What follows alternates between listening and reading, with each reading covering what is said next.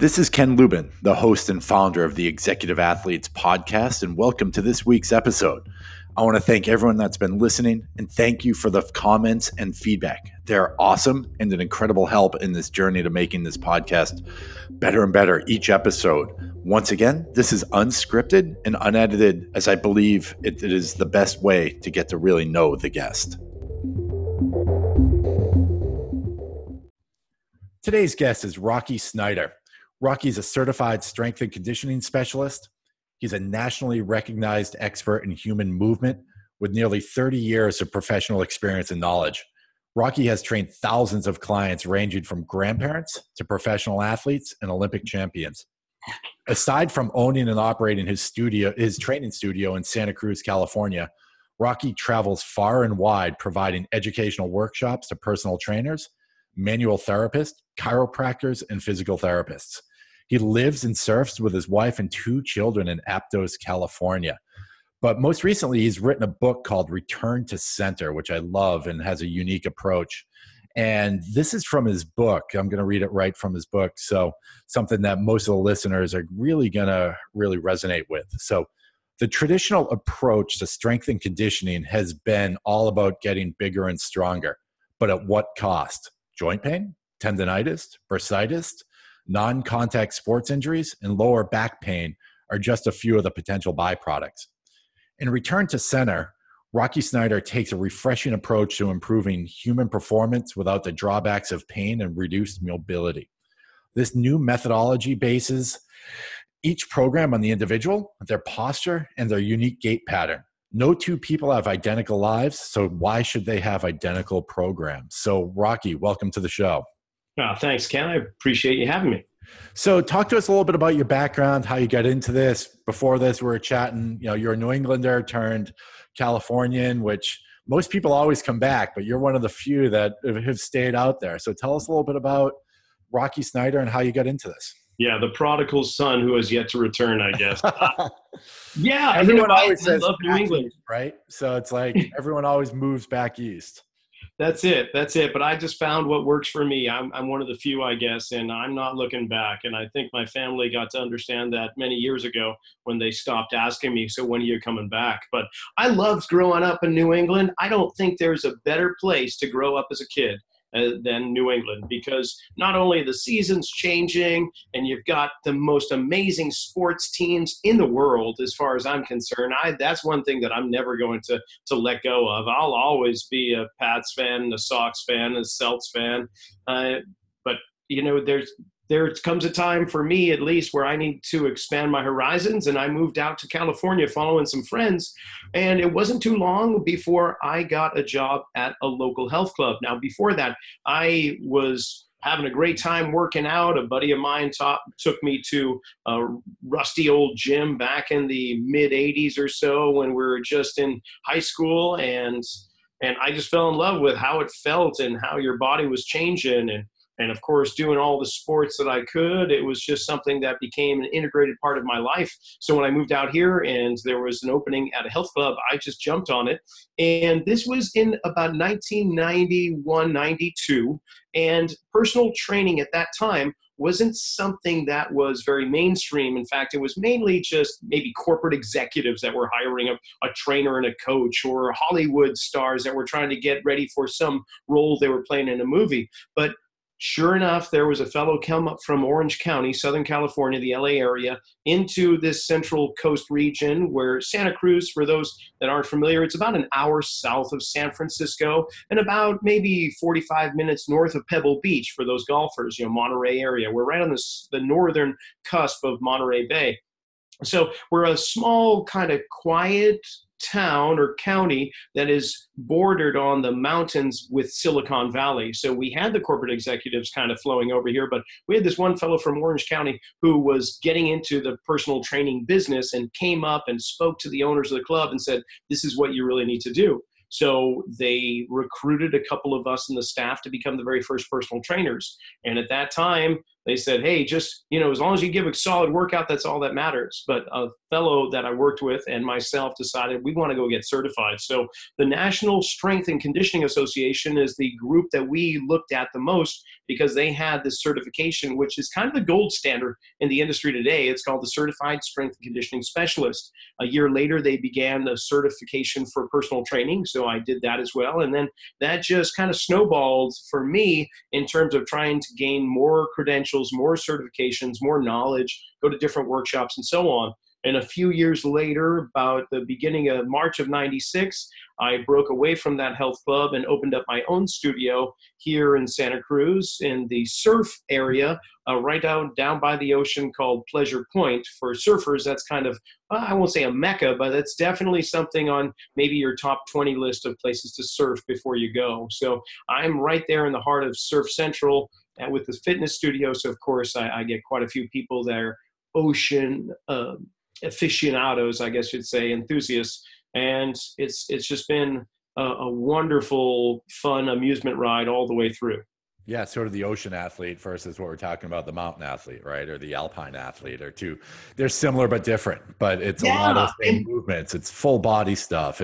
And talk to us a bit about that. You had written 2 previous books. Was it Fit to Surf and Fit to Ski? Tell us a little bit about the movements and being in shape for those sports, because many of the listeners focus on a lot of those.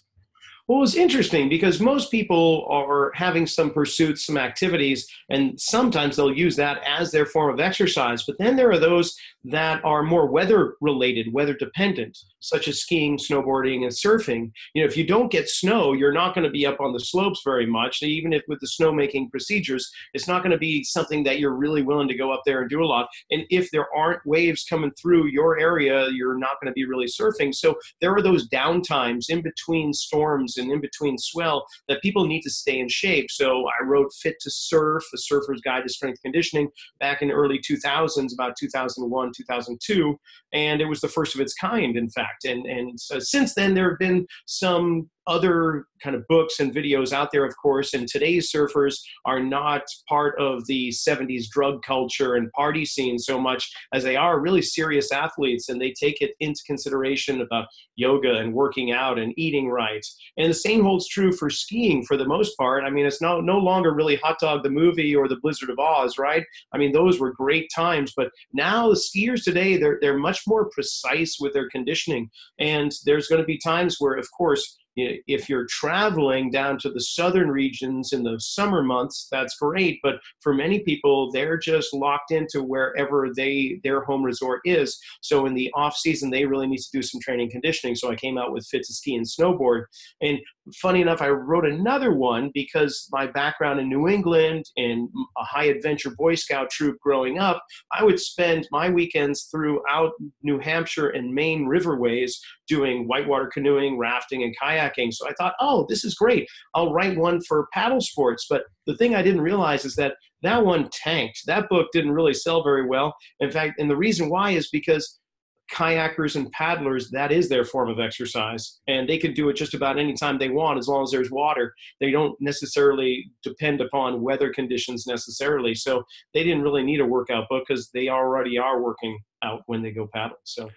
Right. No, and it's so true. And I love what you said is you got to do something when the snow melts. And the good thing is sports like surfing or like skiing or any of those, it's many of the other people, they're doing other sports along the way. Right. And I think the precision that you mentioned, though, is critical in order to excel in those sports because of the balance and because of mobility. And that's, and your book, Return to Center, talks a lot about that, right? A lot about the balance, the mobility. And I know as 47 years old, that's becoming more and more important, right? Is the ability to move versus, oh, I could just go do this and be able to do that tomorrow from back in your 20s and 30s. It takes a little bit longer to get warmed up and to get moving. So talk to us a little bit about that and, why you wrote Return to Center. Well, yeah, I definitely want to. Like you were just talking about when you're in your 20s and 30s, I view that time in an individual's life as the time for the mating ritual. This is the time that they have left their homestead and they've moved on their own.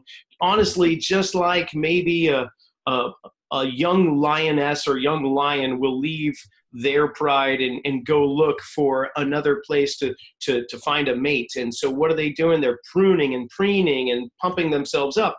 And there's really very little difference with our culture and how we treat our bodies and what we're trying to do in our own workouts. So for those people in their 20s and 30s, it's all about high intensity and bodybuilding kind of, and getting svelte and looking incredible in a bikini or a bathing suit or naked in the mirror. But as we start to accumulate our families, our occupations, our livelihood, and all the things that go along with it, now we get into our 40s and perhaps on. Now it's not so much the mating game as it is the longevity game. And can I pursue the things that I find enjoyment with, especially with maybe if I have kids, can I stay alongside them and enjoy those activities without my body breaking down? Now, here's the crux, though, is that the things that we were doing in our 20s and 30s were the same things that generations have been doing before that. And what I mean with when you go to a gym or a workout place, a health club, there are specific machines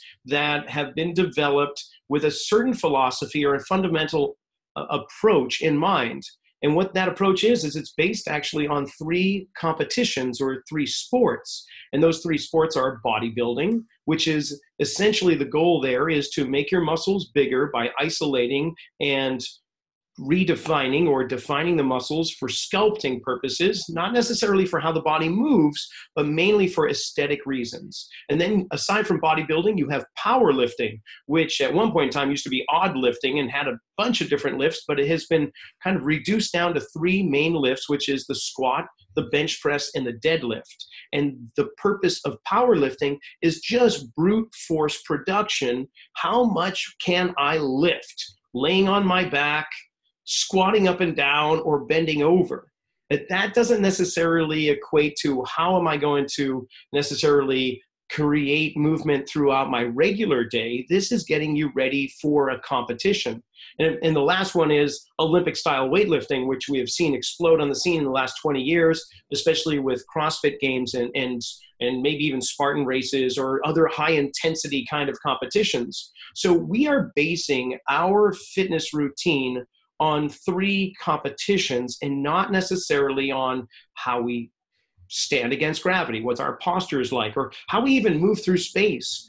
Something that we have been doing for 2 million years as a species, our walking pattern, is not taken into consideration in any way. But walking is what really propels functions of the body to perform at a very optimal level. Our circulation, our digestion, our immune system, our respiratory system, reproduction, everything is really, really dictated by the quality of our ability to move. So here we go to a gym and we sit in these machines or we do these mechanized movements that are very reflective of powerlifting, bodybuilding, or Olympic lifting. And now we start to see that combine that with the fact that we are sitting in place more now than ever before with shelter in place, our bodies are going from a fairly sedentary existence to something very high intensity. And that extreme shift in the spectrum is causing a lot of postural distortions, muscular imbalances, creating more compensation, which leads to inflammation and wearing patterns. And the highly repetitive actions that we continually do are going to create even more wear patterns, like the threadbare carpet that has been worn away because people keep trampling on it every time they enter a building or a house. That make sense? It totally does. No, and I love what you're saying about the patterns, right? Of you just sort of wearing in the same patterns. Talk to us a bit about, changing those patterns. Most of the people have always, again, prescribed to one of the three things that you're talking about, the powerlifting, the bodybuilding, or the Olympic weight movements. Which one, 2 questions here. Which one is, of those 3 is probably more functional, number 1? And number 2, talk to us a bit about wearing the patterns, right? Do you change the patterns up? How do you not stay sort of, wearing your hips out or wearing your shoulders out or any of that? Sure. Okay. Out of the 3, consider this, that the average American takes 5,000 steps a day in terms of walking. The average European's 10,000 steps a day, and that's maybe why we're not seeing the obesity rate so high over there. But nonetheless, 5,000 steps a day over the course of a year is 1,850,000 repetitions. That is a lot of repetitions. And with no other movement have we performed that frequently on a regular basis. And depending upon where your body is in space and your posture and how your joints move, walking could actually be a very beneficial thing. But if you've distorted your posture to a certain degree, or you've had injuries that haven't been fully rehabilitated, walking can be actually a problematic repetitive action. So with those 3 lifts, your question was, which one is the most functional?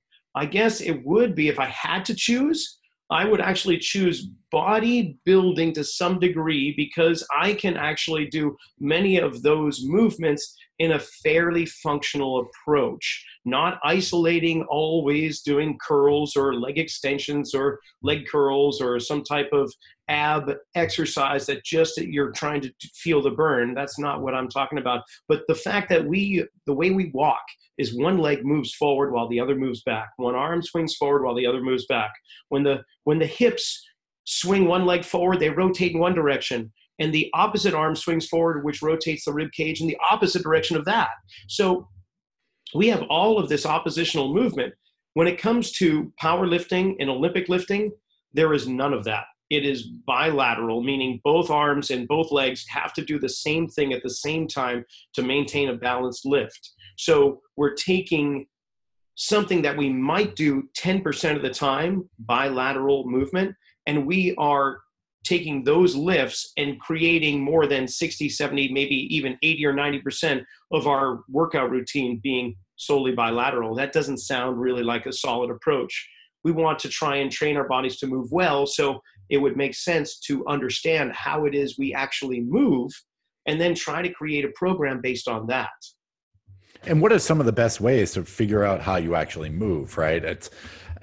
Can people do it without having someone watch them, number one? Or, what are some of the best ways to sort of figure out, are there stretches, are there certain movements to figure out, oh my God, I'm so tight this way, or I don't have the mobility going that way. And one side of the body is, we all know that one side is typically stronger than the other. Talk to us a little bit about that. Yeah, it's almost like you're advertising the book here for me. I appreciate that, because within it, there are 3 types of assessments that people can do on their own. Some are a little bit more requiring some awareness of your body and how you move. Another may really require a keen eye to see your body in a mirror. And another one is just simply getting a sense of where your body weight is. For instance, where your body weight is, how it relates down into your feet. All the joints are connected. So when you feel more weight in a certain area of your foot, we can pretty much have a nice scientific hypothesis of what your structure is most likely doing based just on your foot pressure itself.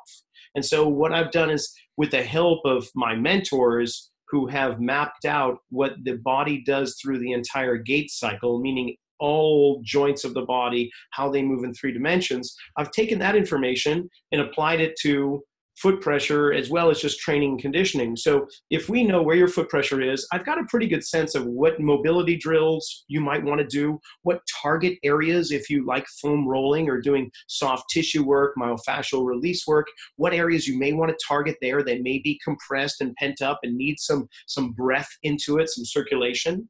Mobility drills, what areas of the body might you want to start to explore, as well as which strength exercises you might want to start to implement into your program, or at least assess, do an exercise and see, did that make things a little bit better in regards to my movement, my strength overall? And then, so that's the foot pressure. Then we can also just generally take a person's posture and get a sense of where is their head relative to their hips, where are their knees in relation to their shoulders, or where are their arms related to their trunk.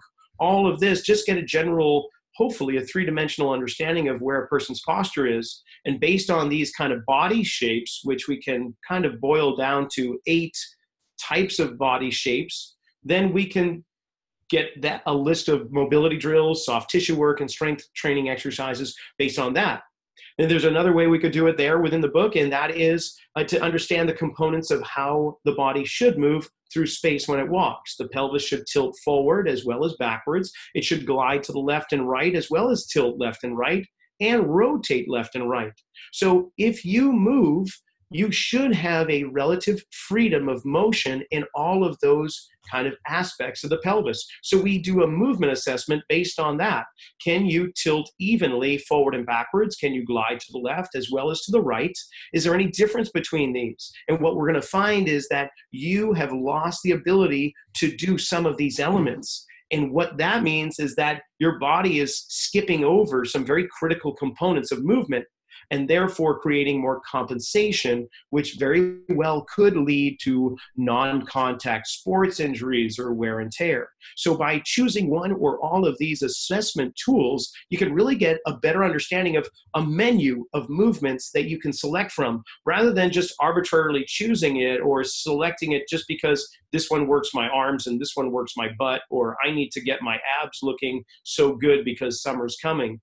We just put the aesthetics aside for now. Let the mating ritual group take care of that, but let the longevity group start to focus on a different approach that's going to reduce the wear and tear on the body and improve optimal performance. And what about ages, right? When it comes to this, is it more for, mobility? Are people more mobile, younger, older? Are they, I've done a fair amount of homework on this whole subject and have yet to figure out if, there's a lot of kids who are, oh my God, I'm so tight at 20, but at 40, they're not tight, or vice versa. Or is it, talk to us a little bit about tightness. Is it something that or not tightness, but lack of mobility? Is it something that happens, I'm assuming, as it gets older because you get stuck in your patterns, but, do you see it with younger individuals as well? Yeah, that's a really great question, because there's something called LTAD. It stands for long-term athletic development. And in the fitness industry, it's something that is being really kind of homed in on, so that young... We call it old man fitness, us old fast guys, right? We call it old man fitness, that we can go beat all the young guys. That's it. You got to figure out how to do that. But it's interesting, like you say yourself, you've got a couple of kids and they're entering their teenage years. This is the time in life where they get all awkward, the lanky kind of awkward movements of a teenager. And really the underlying reason why that is because the bone growth is faster than the muscle length will accommodate. So they start to get really reduced in their mobility. So if there's a time with youth to improve mobility, it would be right around puberty and adolescence, where the body is really lengthening faster than the muscles can catch up. That'd be a great time for it. Most of us lose our mobility in certain areas during that growth phase. And the reason why is because we're not purposefully physically active. We are living in a world that has never been seen before. In fact, this is the epitome right now with shelter in place. In order for us to maintain our livelihood, I actually have to sit in front of my laptop to train clients. I'm trying to move while they're moving, but it is requiring definitely a conscious effort on my part. We have so much technology, labor-saving and time-saving devices that it has taken away movement from our bodies. And that movement enhances the aging process. So when we talk about I'm getting older, or we use age as an excuse, I want to just smash that thought into oblivion, because what's happening simultaneously with our aging is this kind of quiet shadow that's following along, and that's our activity level. You think about, as we were growing up, we were very active kids in New England or wherever.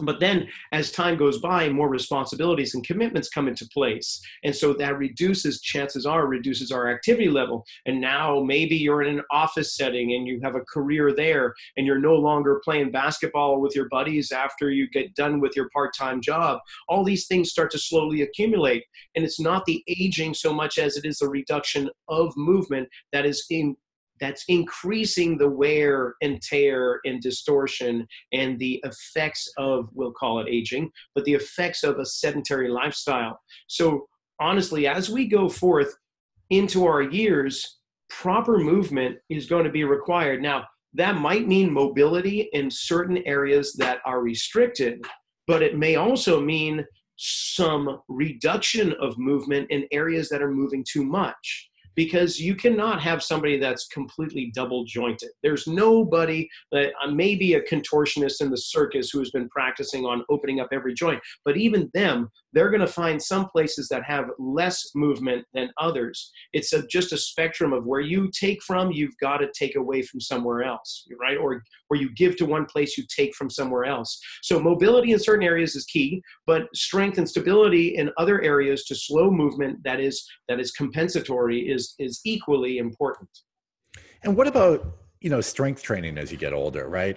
I'm a big fan of, I did endurance training for years and years and adventure racing, and I still do that stuff, but I've really supplemented with strength training, and it totally changes everything, because I know skeletally I feel out of line when I only do endurance training, right? You're losing muscles around your spine. You're losing muscles around your, hips and pelvis, or I feel like I am because of,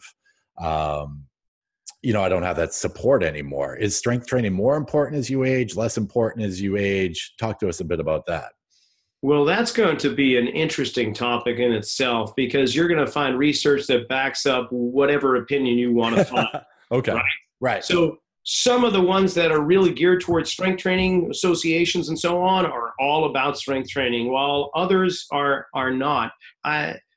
What I'm finding is that the majority of people cannot own their own body weight in terms of being able to properly move it in different directions and different positions, and that on average, the average person loads weight onto their body too quickly. They don't have the ability to coordinate their own movements, and adding external load onto it is not necessarily going to clean things up. So there's that.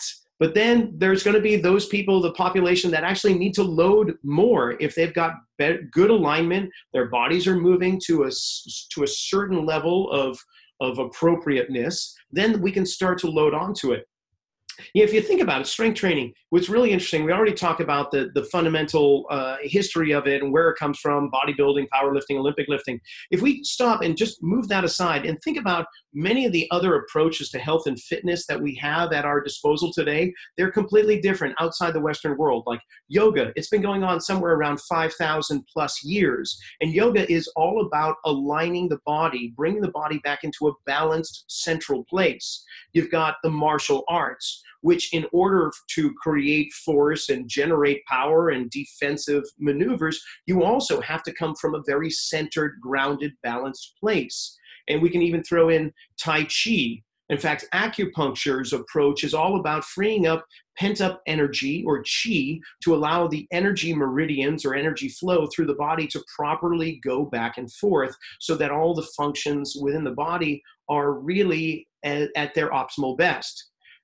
Those are all, the fundamental foundation is all about bringing the body into a central place. And then we go into the Western world, which compartmentalizes the body into one joint or another, or one exercise that's going to work my deltoid, or another that's going to isolate my lat, instead of how the body flows through with power and force production. How does it transfer evenly without anything really being pent up?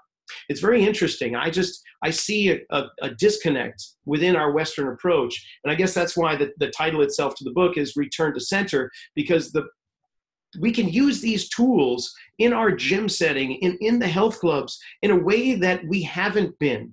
We can use them in a way that goes along the same alignment principles that yoga, acupuncture, even chiropractic. I didn't even mention that, but chiropractic medicine is all about adjusting the body in many various approaches to bring about a more central, balanced place. So why aren't we doing that with our fitness approach in the Western world?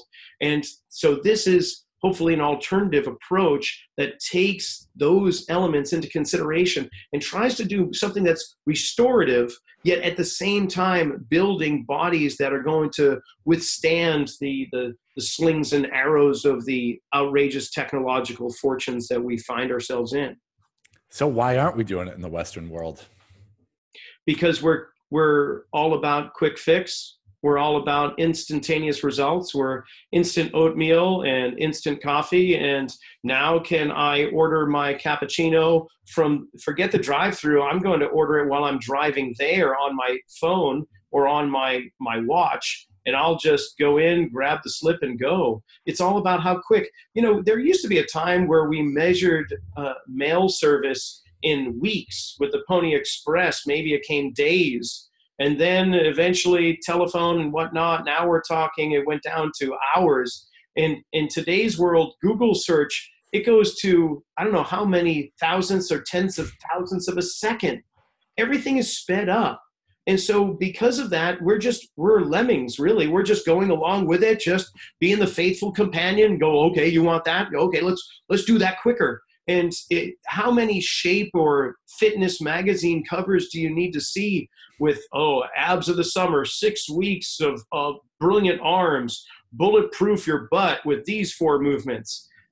So we're in a conundrum. We're in a place where we need to break away from societal images. And we need to go, honestly, I don't want to sound too ethereal, but we need to reflect inward. We need to bring some awareness back into our body and how it moves, rather than be so superficial on the outside about how am I fitting into this season's summer fashion. That's really what it boils down to. And that's why I say, in the 20s and 30s, it's all about mating. You're going to get those. I don't have too many clients in their 20s and 30s. The ones that I do have aren't playing that game. They've already recognized the importance of it. And maybe it's because many of those have become injured and they recognize that that is not the approach they need to take. So they come here and they get a little bit of re-education physically and mentally so that they can understand that, maybe the reason why my back keeps hurting me is because I sprained my ankle last fall and it's shifted the way in which I'm walking. Even though I went and saw a physical therapist who gave me ankle exercises, they didn't necessarily look at my whole body and how it was moving. So what I'm seeing is, my hip is really locked up because I shifted my weight off that ankle. And now every time I move, my lower back is compensating. And that massage therapist, which was great and alleviated my lower back tension, that tension came back. So we show them, we need to actually get those hips to communicate with the ankle so the lower back doesn't have to compensate anymore. And here are some movements you can do that are mobility-based and foam rolling, as well as some strength exercises. And the strength exercises are the ones we've been doing in the gym. They're just being reformulated in a way that's going to be more beneficial to the end result of just being pain-free and being the best you can on the soccer pitch or the basketball court or just around the house lifting laundry. Right. No, and I love what you were saying earlier, the instant gratification, and that's what our health system is. It's, you hurt your ankle, let's take care of that, versus, you have tension, like you said, in your back or your shoulder, and your ankle hurts because it's just the bottom of the kinetic chain. If it could go 6 feet further into the ground, that would be the thing that would be hurting down there. I remember I had plantar fasciitis a few years ago, and the PT person I saw is like, it's nothing to do with your feet. It's everything to do with, what's going on up here in your shoulder that's then going down and taking off your hips that are then going everything down below. And it was a huge eye-opening experience for me to really realize that, everything is connected, right? And without one piece or the other piece, it's compensated tremendously, because your body is a master of compensation no matter what. It's the fight or flight, right? It's gonna take care of yourself to not hurt in that situation for the time being, but overall it's gonna cause, like you were saying, the wear and tear and the movement patterns. It's so true. It comes down to really how it boils down is the brain. The brain is, without our brain, we're nothing. We can survive actually without a heart, without a liver. There's a whole bunch of body parts we don't necessarily need in order to maintain existence. But without a brain, that's not going to happen. And the brain's primary purpose is survival. And the way it survives is to make sure it has the nutrients and the fuel it needs to continue, the energy it needs to continue to survive. That means that it's going to do its best to be the most efficient it can be with the rest of the body at any given moment. Even with injuries, like say you sprained your ankle, you're not suddenly going to start walking on your hands to avoid it, because that's going to require a lot more energy. No, your brain says, if I just shift a little bit here, it's going to be a little bit more work, but it's not as much work as if I hopped around on one leg for the rest of my life. So the brain is constantly trying to perfect the way in which we move. And that's why when people say, they use the word dysfunctional, we've got to kind of say, hold on, let's not use the word dysfunction. You're actually functioning at the best you can be in this moment. Now, the brain might have forgotten how to properly move onto that ankle. So to really restore better movement is going to be essential in order to get back to an even more efficient manner so that you reduce the compensation. So yeah, it's really, you're doing the great. No matter who's listening right now, how you move is awesome. It is wonderful. Now, your body eventually may have something to say about that. So there may be a need to start to retrain really good, efficient, proper movement into the body so that it has another opportunity, another option. Because the unconscious part of your brain and the subconscious brain, the cerebellum that really controls the motor control of how we walk and how we stand against gravity with our posture, it's very binary. It's going to be a 1 or a 0. And right now, if you're living on a 1 and you're feeling pain, then the brain doesn't know that there's a 0 out there. And as soon as we guide them into movements that are more efficient, it switches over instantly. So that's the cool thing here too, is that we've seen people that have been doing this program that have come in pain, and they leave in one session of doing certain movements, and they're skipping out of here going, oh my God, I can't believe it happened so fast. And it doesn't happen always that way, but it's pretty remarkable how it can. Well, and like you're saying, it's awareness, right? It's all of a sudden you just became aware of something you never even knew about. It's, oh, okay, if I do this, then that'll fix this or fix that and go in different directions. It's becoming aware of the different patterns that your body does or doesn't have. Awareness in all aspects of life, for sure. Right, of course. And if we can bring awareness into it and let the subconscious clamp onto whatever it is we're doing, then we don't actually need to think about how we're moving. We're just moving more efficiently. That's why when we talk about posture, somebody's always saying, well, I try and sit up and I try and do this. Well, that's a conscious effort, which is fine. But as soon as the phone rings or somebody talks to you, you're going to forget about that because you can only hold so many tasks in your mind consciously at a time. This needs to be something that is more the subconscious, that is regulated without you thinking about it, an involuntary kind of response. And that's kind of where we're going with it.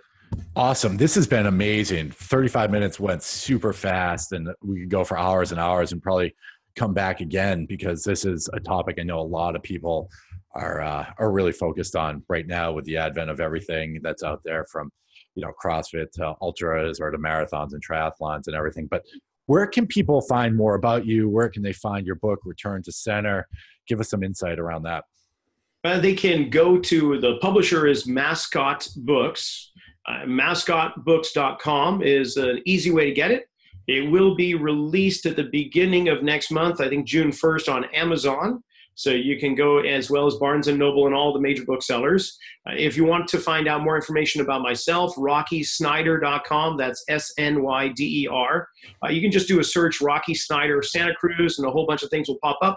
We've got a YouTube channel, which is also by my name, Rocky Snyder CSCS, where we've got all, the nice thing about this book too is I've embedded QR codes next to every concept, movement, and drill. And when you scan on that with your phone, a YouTube video will pop up. So the book is very interactive, and I've created about 150 videos that go along with the book, so you can get more in-depth information about every movement, because reading it and trying to do it based on a photograph and some text is okay, but to actually see somebody moving through the exercise or the motions really helps out a lot. So you can go to our YouTube channel, Rocky Snyder, and there's about 400 videos right now, some shelter-in-place workouts you can do at home using only a backpack or things around the house. And then we've got kids PE classes for the homeschool groups that are going on right now, as well as senior fitness classes. So we're trying to get out there for the community. But if you're interested in the book, mascotbooks.com.